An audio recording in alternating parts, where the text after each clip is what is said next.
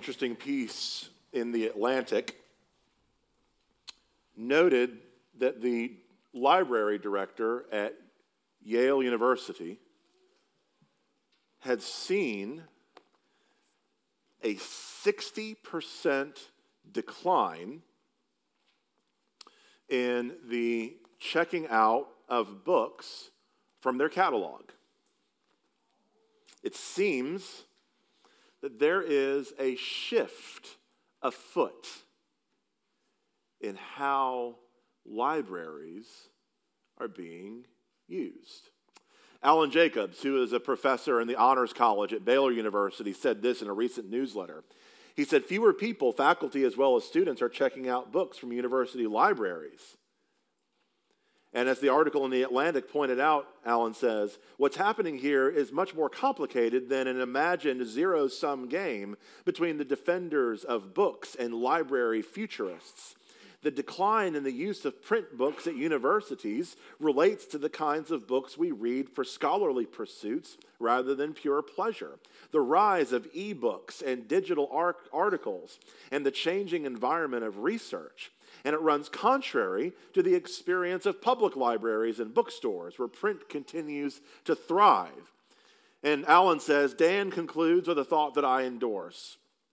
As beautiful as those libraries appear, and I too find myself unconsciously responding to such surroundings, having grown up studying in them, we should beware, this is where I want you to listen, we should beware of the peril of books as glorified wallpaper.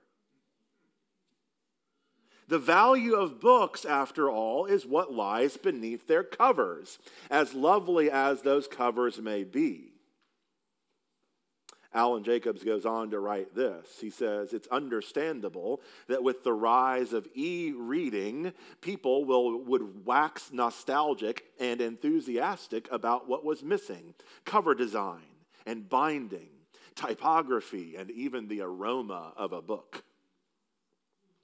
But if you pick up a book, admire its cover design and typography, note the well-sewn binding, stick your nose into the pages and inhale deeply, and then reverently replace the book on the shelf, you are rather colossally missing the point of a book. Now, we have noted that all of Scripture is God-breathed, useful for rebuke, like a surgeon's knife. It can divide soul and spirit, joint and marrow. What do you do with those parts of the Old Testament that you don't understand? Why is it that many Christians would just as soon be content carrying around a pocket New Testament with the Psalms stuck in for good measure? Well, part of it's because it's hard to understand, right? Even as Billy was looking at the text for this week and getting some work done before she and Ken went over to Ireland with their family, she's like, I have no idea where you're going with this. I'm just going to focus on the ascension of Jesus. That's fine. Because it's hard, because Paul comes right out with what he's saying, right? Paul comes right out, and you have the principle laid right there in the verse. But with something like Micah, you have to read an entire chapter to make sense of what he's saying, and even then you have to understand some of the poetry and the history and the context. But there's much to be said. There's much that's important for us to hear. So the challenge for us this summer, though we would never treat books as wallpaper, we might take a good majority of the Old Testament books and treat them like, well, just used up paper between the Psalms and the New Testament. The challenge for us is to, instead of appreciating that there are 66 books in the Bible, get into them and study them and let God speak to us through them. Micah was written by the prophet Micah. He was a professional prophet. We know that Amos had another job. He came from a rural town and had another job. Being a prophet wasn't his primary vocation. But Micah, this is his job. This is his life. This is his responsibility to be a prophet. And so he opens and brings the word of God to God's people during a time where God's people were being anything but faithful. It sounds like there's almost a pattern going on in the lives of God's people, doesn't there? So Micah chapter 1. We'll stand together. We'll read it together. If I stumble over the words, that's fine. We're all in this together. Stand if you would.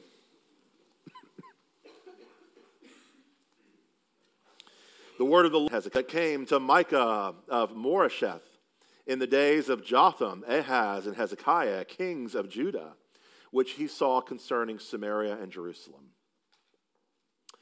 Hear, you peoples, all of you. Pay attention, O earth, and all that is in it.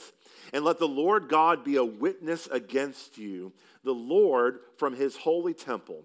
For behold, the Lord is coming out of his place and will come down and tread upon the high places of the earth. And the mountains will melt under him, and the valleys will split open like wax before the fire, like waters poured down a steep place. All this for the transgression of Jacob and for the sins of the house of Israel. What is the transgression of Jacob? Is it not Samaria? And what is the high place of Judah? Is it not Jerusalem? Therefore, I will make Samaria a heap in the open country, a place for planting vineyards. And I will pour down her stones into the valley and uncover her foundations. All her carved images shall be beaten to pieces. All her wages shall be burned with fire. And all her idols I will lay waste. For from the fee of a prostitute she gathered them, and to the fee of a prostitute they shall return.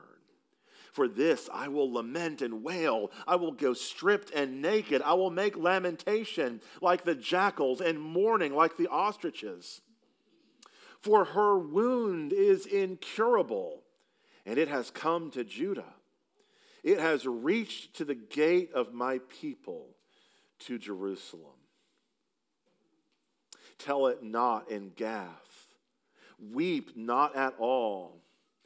In Beth Le'Afrah, roll yourselves in the dust. Pass on your way, inhabitants of Shaphir, in nakedness and shame. The inhabitants of Zanan, do not come out. The lamentation of Beth Ezel shall take away from you its standing place. For the inhabitants of Moroth wait anxiously for good, because disaster has come down from the Lord to the gate of Jerusalem. Harness the steeds to the chariots, inhabitants of Lachish. It was the beginning of sin to the daughter of Zion, for in you were found the transgressions of Israel. Therefore you shall give parting gifts to Moresheth Gath. The houses of Aksib shall be a deceitful thing to the kings of Israel. I will again bring a conqueror to you, inhabitants of Marashah. To the glory of Israel shall come to Adullam. Make yourselves bald and cut off your hair for the children of your delight. Make yourselves bald as the eagle, for they shall go from you into exile. This is God's word. Let's pray.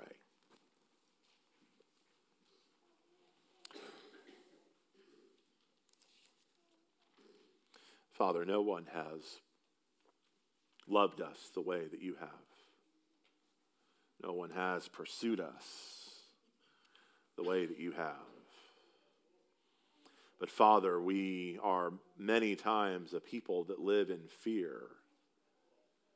Fear of your will. Fear of how you'll really answer our prayers. Fear that you don't care about us, see us, or hear us at all. Fear that you've been stringing us along and that the shoe will drop and the jig will be up.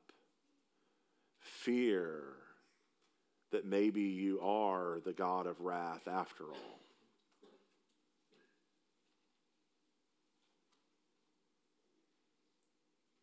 But your scriptures say, perfect love casts out fear. So today, even in this indictment that Micah brings to the people, would we see a God whose heart is love? Would we hear the soft sounds of sandaled feet and see Jesus, the ascended one, interceding for us, not because you hate us and he's trying to change your mind, but because you love us and he's our advocate. We pray all of these things in the name of Christ our Lord, who lives and reigns with you and the Holy Spirit, one God, now and forever. Amen. Be seated.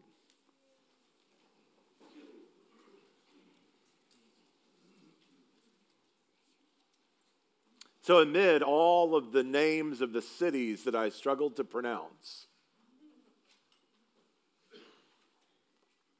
and the intimidation of a text like this, what I want us to see today in the words of the prophet and in the verses of God's word is the core contention of Micah. The source of the disarray that has come into the lives of God's people is actually rooted in a deep idolatry. So in our text today, we're going to see three things. We're going to see first the judgment for idolatry, the attachment to idolatry, and finally the rescue from idolatry.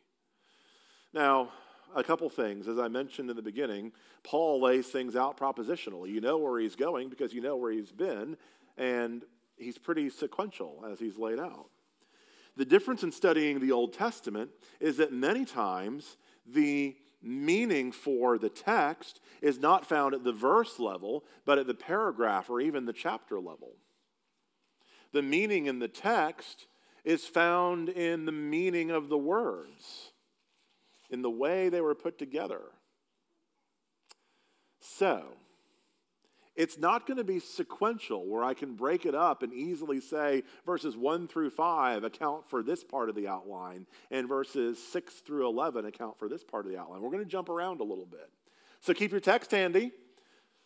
These sermons get put on the website, so if you want to go back and listen to it, that's great. Or if you want to have a reason to fall asleep, that's also cool. Here's a helpful word from Dr. Stephen on the book of Micah.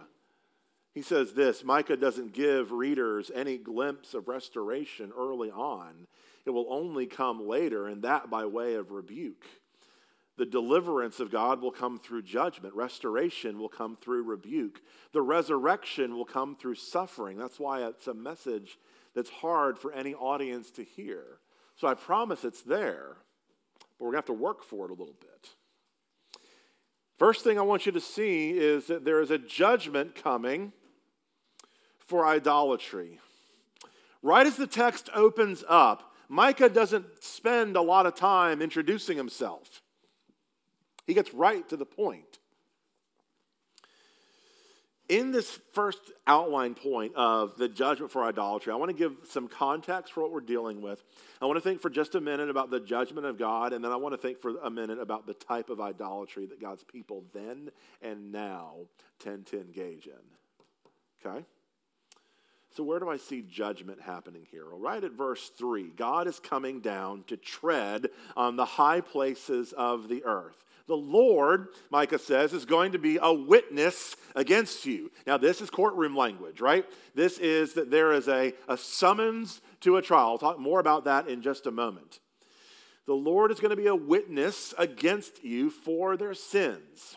Now, why does Micah say that the Lord is going to tread on their high places? Verse 7. Well, for starters, in Jerusalem, what was supposed to be in Jerusalem, all of you Old Testament scholars?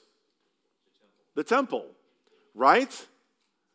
If there are other things, though, other houses of worship, other high places, did God say, okay, let's go have bunches of little temples? No, he didn't. So what's happening here?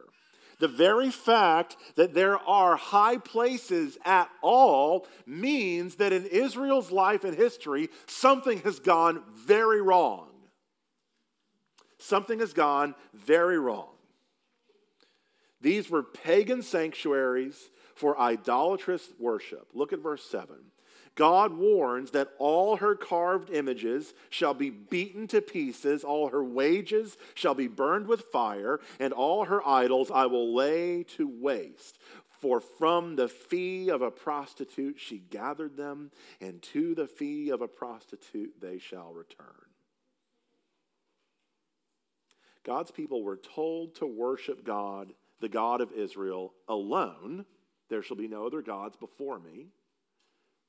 They were told to worship God alone in God's temple. Not only had they gone somewhere else to worship, they were worshiping someone else in the somewhere where they resided. So before I go any further, right, we need to pull up right here and think for just a minute about the judgment of God. Because after all, there's that nasty dichotomy that we hear about, isn't there? That the God of the Old Testament is an angry God, full of wrath and lightning bolts and smoke and fire. And then the God of the New Testament went on a vacation and got happier. So, first of all, the fact that the dichotomy exists at all, that the God of the Old Testament was a God of wrath, and that the God of the New Testament is a God of love, is confusing, unhelpful, and if I can even just go ahead and up the ante, it's unbiblical. God's character doesn't change. When you think, though, that the God of the Old Testament is the God of wrath, and the only reason now he isn't the God of wrath is because Jesus came on the scene, what that leads you to believe is that God is still really angry, and that Jesus is the one holding back all of the anger. That's not biblical. Okay? Here's how I see that. First of all, I don't want you to miss the scale of how angry the idolatry of God's people makes God. See, I'm not getting into the discussion by saying God's really not as mad as you think he is, because he is. Look at it. Verse 4, the mountains will melt like wax. Verse 6, Samaria will be a heap for planting vineyards.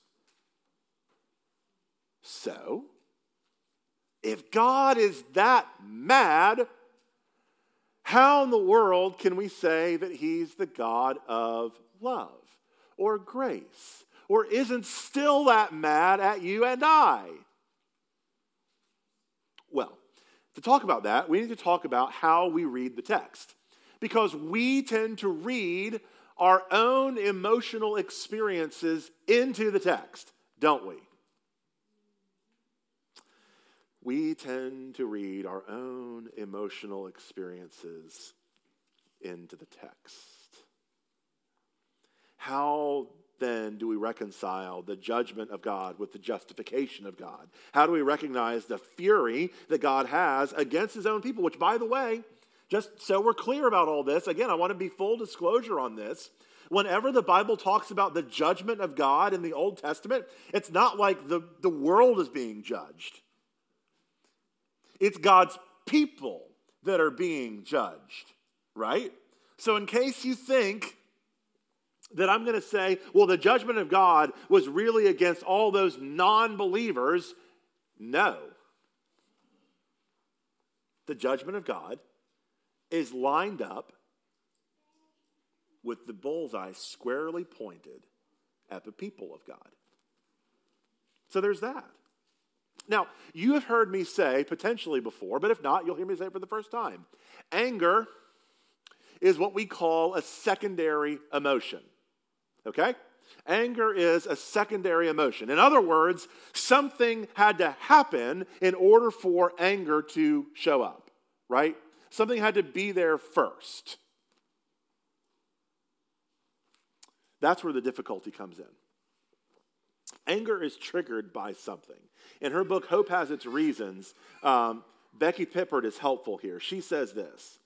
She says, all loving persons are sometimes filled with anger, not just despite their love, but because of their love. Okay?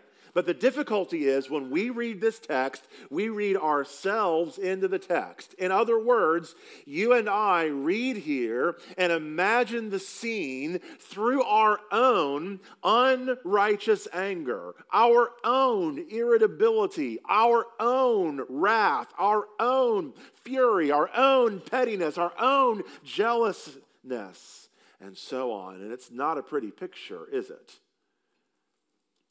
You've been inside that carnival that is your mind. You know what's really going on in there. Some of you have experienced this harshly in your own life. You have experienced anger flowing out of selfishness directed at you. Some of you have also experienced anger flowing out of selfishness from you, haven't you? You know how that goes. When your anger is fueled by your own need to self-protect or self-justify or self-preserve, and you lash out at the people that you love. That's not a pretty picture of anger, is it? And so when you view God's anger like you were angry, God was inconvenienced by our sin, so he got mad. God was having a good day, then sinners messed it up, and he got mad. See, when you start reading yourself into the text, God is all of a sudden not a very pleasant God to be around at all. And maybe he's not worthy of all that worship. He's just angry.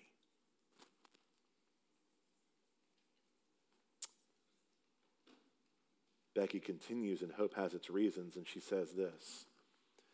Think of how we feel when we see someone we love ravaged by unwise actions or relationships. Do we respond with benign tolerance as we might towards strangers? She says, far from it.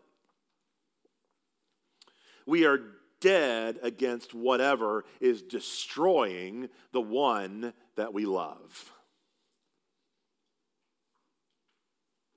Some of you have walked alongside of family members that have battled some form of addiction.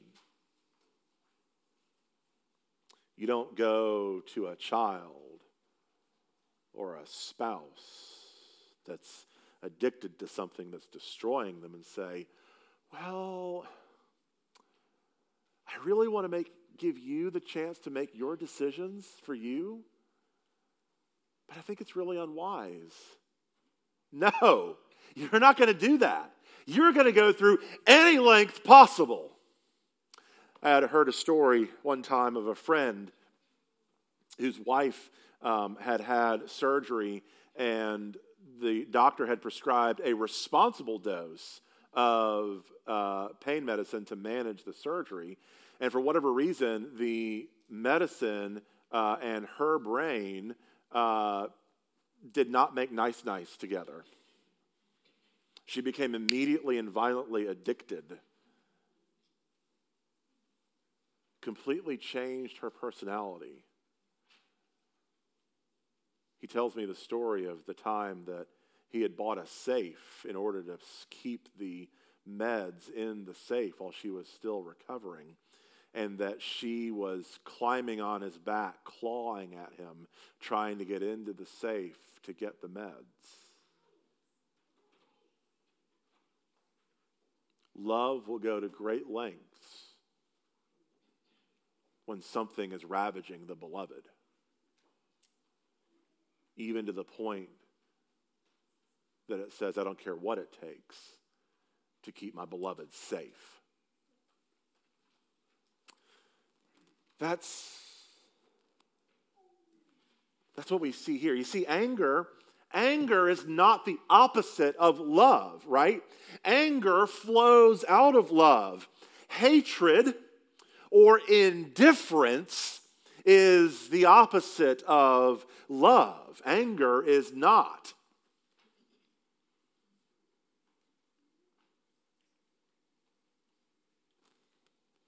Anger is invested. Indifference shrugs. When I'm counseling, especially married couples, and I ask them what they want to see changed in their marriage, if I see one of the spouses shrug, when I see things are really bad, and I see the spouse go, I go, uh-oh. Love is giving way to indifference, and that's a bad sign.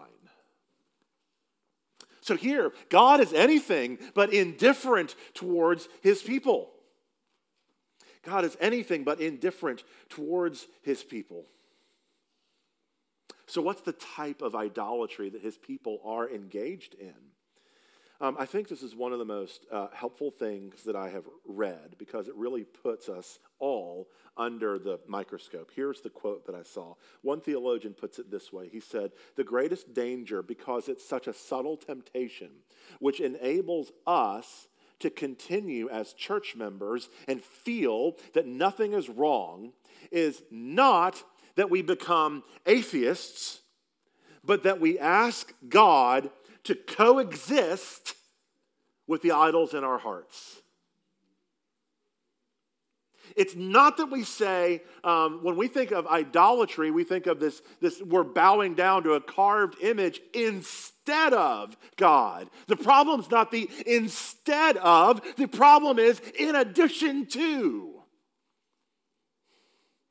And your carved image and my carved image may look different, but here's the deal, they're both there. They're both vying for the attention, the affections, and the adulation of our hearts. And this is what was happening here. God's people, God's possession, were in effect asking God to be cool with divided affections. And see, this is the thing, right? We've talked a lot. You've heard me talk a lot. Steve's talked a lot. Jimmy talked a lot. We've talked a lot about the technical definition of idolatry.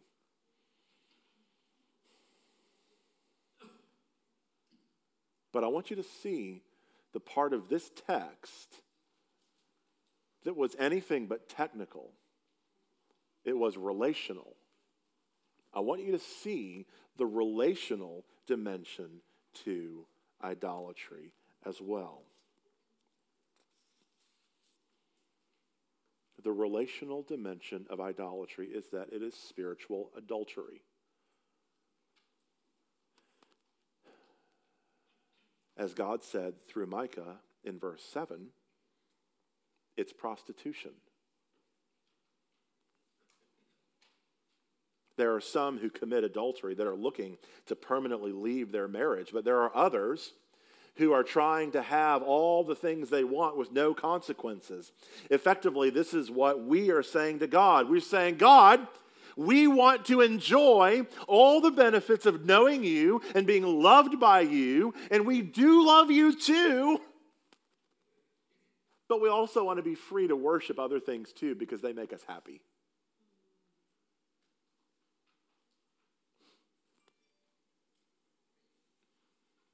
does he see? Do you see why God is so angry?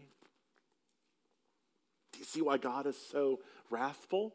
He sees what's happening. His beloved is being hurt. And he's not going to share his beloved with anyone or anything else. We are his people. We are his possession. We are his treasure. We are his delight. We can't be rescued if our idols aren't removed. I'll read the whole subtitle. In his new book, Seculosity, Dave Zoll says this.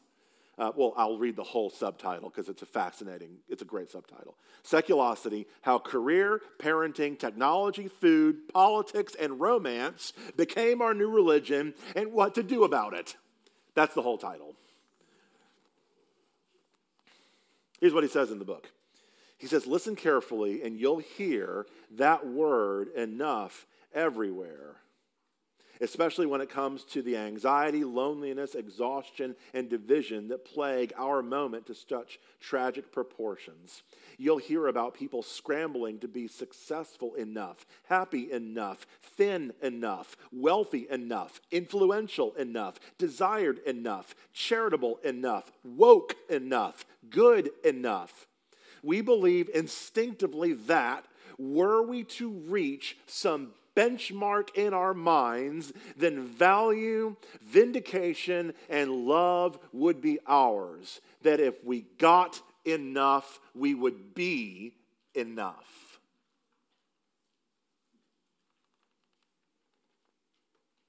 What God's people were doing, what you and I do,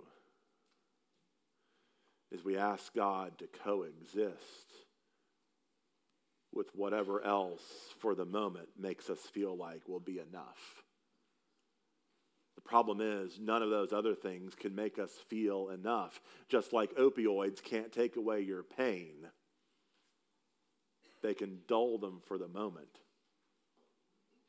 but all they do is show back up demanding more and more and more of you until there's nothing but a shell left. And God loves you too much to see his beloved ravaged by something that'll destroy you. In order to redeem you, in order to rescue you, he has to remove your idol. But that brings the question then, why are we so attached to the darn things in the first place? Second point. Let me first show you how the judgment of God was going to unfold, right? The judgment of God oftentimes in the Old Testament was for the people of God, the nation of Israel, to have the enemies be able to overtake them. So whether it be the Babylonians, whether it be the Assyrians, God would not give the armies of Judah, the armies of Israel favor. He would allow the other armies to topple them. And so the fact that there's an army, that there's a king marching towards Jerusalem is a sign of God's judgment coming.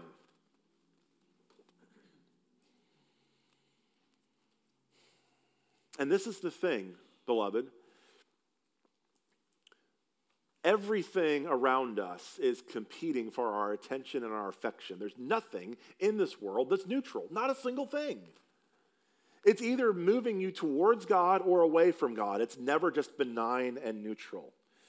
And so the things that we allow to co-reign, cohabitate with love for God ultimately become more comforting and secure to us than God himself. So I want you to look at the text this morning. There's a whole list of towns, and God's judgment is worked out by allowing his hand of protection to come off of his people and allowing an army to lay siege to them. So why is this list here? This list is the path of the Assyrian army, which would ultimately end up overtaking Israel. These are all the places that the Assyrian king would come in order to take control over these regions. And I want you to look, because these particular places had put their hopes in very particular things, and Micah is trying to lay that out. And he's trying to show them that even though these cities have their hopes based on particular location, these hopes will not come to fruition. So Beth Lafra means house of dust, verse 10. Micah says to them, guess what? You're going to ultimately roll yourselves in the dust. Do you see that? House of dust, you're going to roll yourself in it. He refers to Shafir in verse 11. The meaning of that word is beauty town. And yet Micah tells them that they are going to live in nakedness and shame. Za'anan means going forth town, but Micah says, don't come out. Beth Ezel means a house of taking away, and yet they shall be taken away, or they shall take away from you its standing place. Micah uses deliberate puns to describe the ironic nature of the eventual destruction that these towns will experience. The very thing that each place worships will be the source of its destruction and the place where its judgment is most clearly seen. And then most poignantly, we see in verse 15 this: I will bring a conqueror to you. The conqueror is the king of Assyria, and the word Mareshah means dispossess. Adullam was the cave where David went to flee from the attack of Saul. What Micah is saying here is that the Israelites are going to want to flee, but there is going to be nowhere they can escape to. This is the indictment. This is what he says they should do in response. Verse 16, make yourself a people in mourning. When he says, make yourselves bald and cut off your hair, it's a reference to shame. So what's the connection to our day? What's the connection to us? I think in part, both personally and collectively, there are ways that we become deeply and inextricably attached to our own idols. It's a way of feeding our desire to have identity and security, whether it is body image or wealth or career or love or attention or affection or whatever those things may be. It's a way in the moment that you can feel like you are having your need for security and desire being met and filled. But not only is there idolatry at an individual level, but there's also idolatry, as this text says, at a corporate level too. Think about it. There can be a certain narrative that surrounds a city or a culture. I mean, when you think about the story of America, it's a story of freedom, is it not? Religious freedom, or freedom from the crown's taxes, or freedom for life and liberty in the pursuit of happiness. But isn't it possible that there's also a certain deeply seated idolatry that's even fed at a corporate level that states that our deepest happiness is only found in our freedom? When you leave me alone, you leave my money alone, and my taxes alone, and my property alone, and my right to bear arms alone, and my right to make decisions alone. When you leave me alone, then I'm most happy.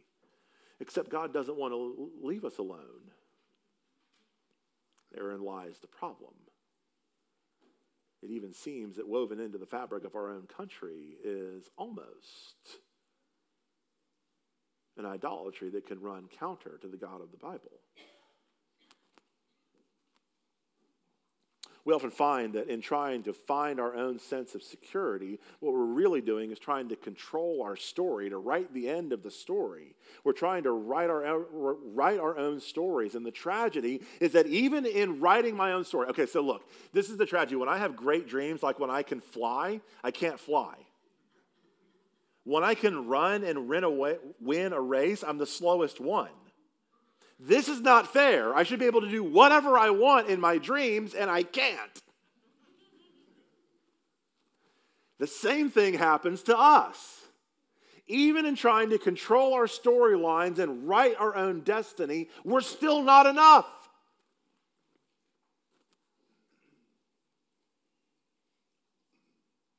The idol is still controlling our lives. Then our sense of failure, of falling short of our own standards that we've set for ourselves, leads us to feel guilt and shame, which leads to anxiety. So how do we deal with our shame and anxiety? We try to either escape our circumstances or try to control them. In either scenario, guess what? The idol is still the one that's controlling us.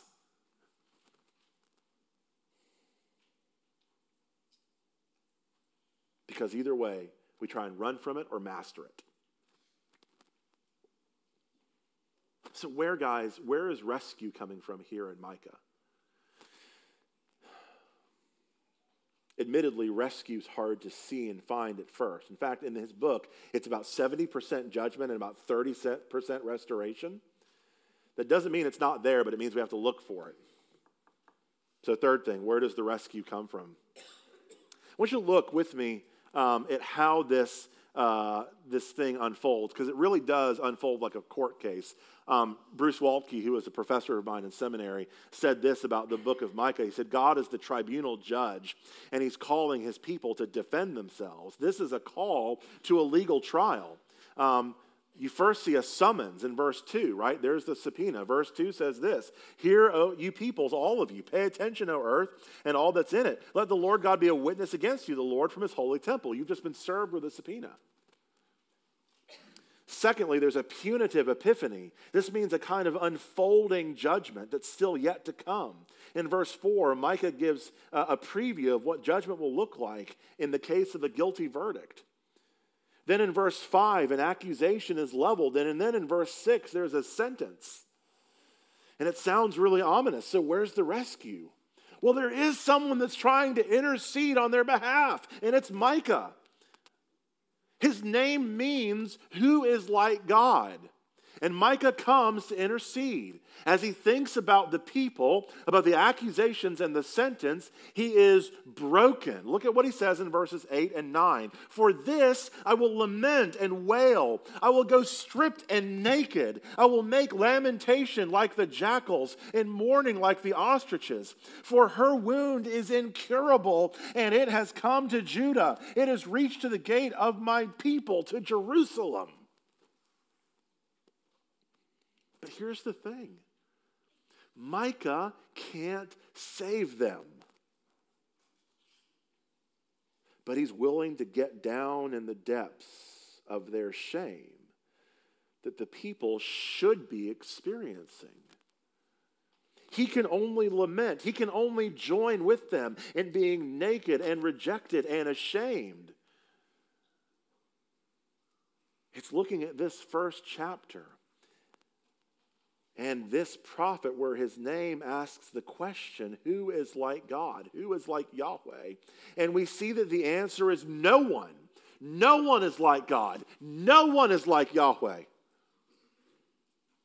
But the story of Micah finds itself in the much greater and grander story of the Bible, doesn't it?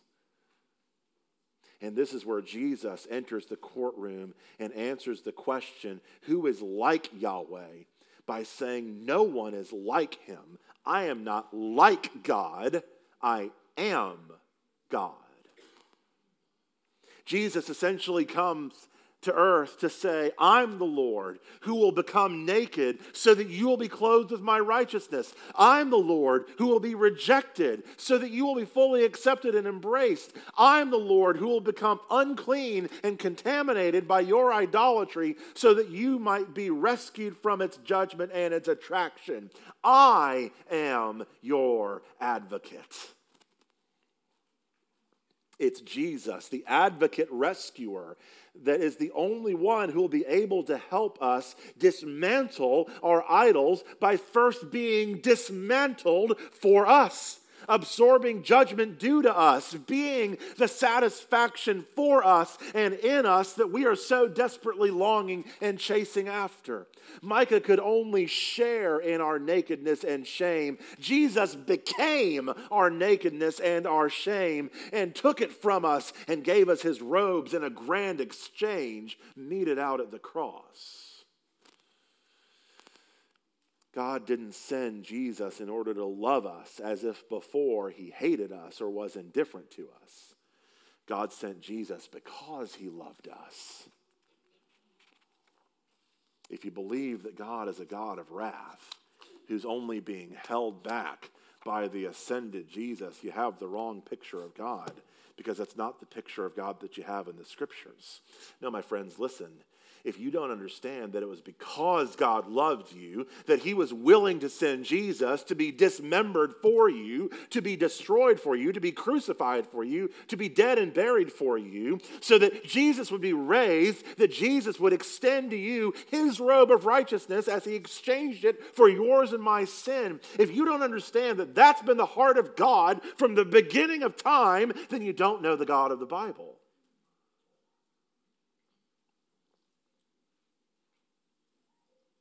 So why then is God seeming to let calamity come to his people? Well, it's for this. God wants to destroy that which is destroying his beloved.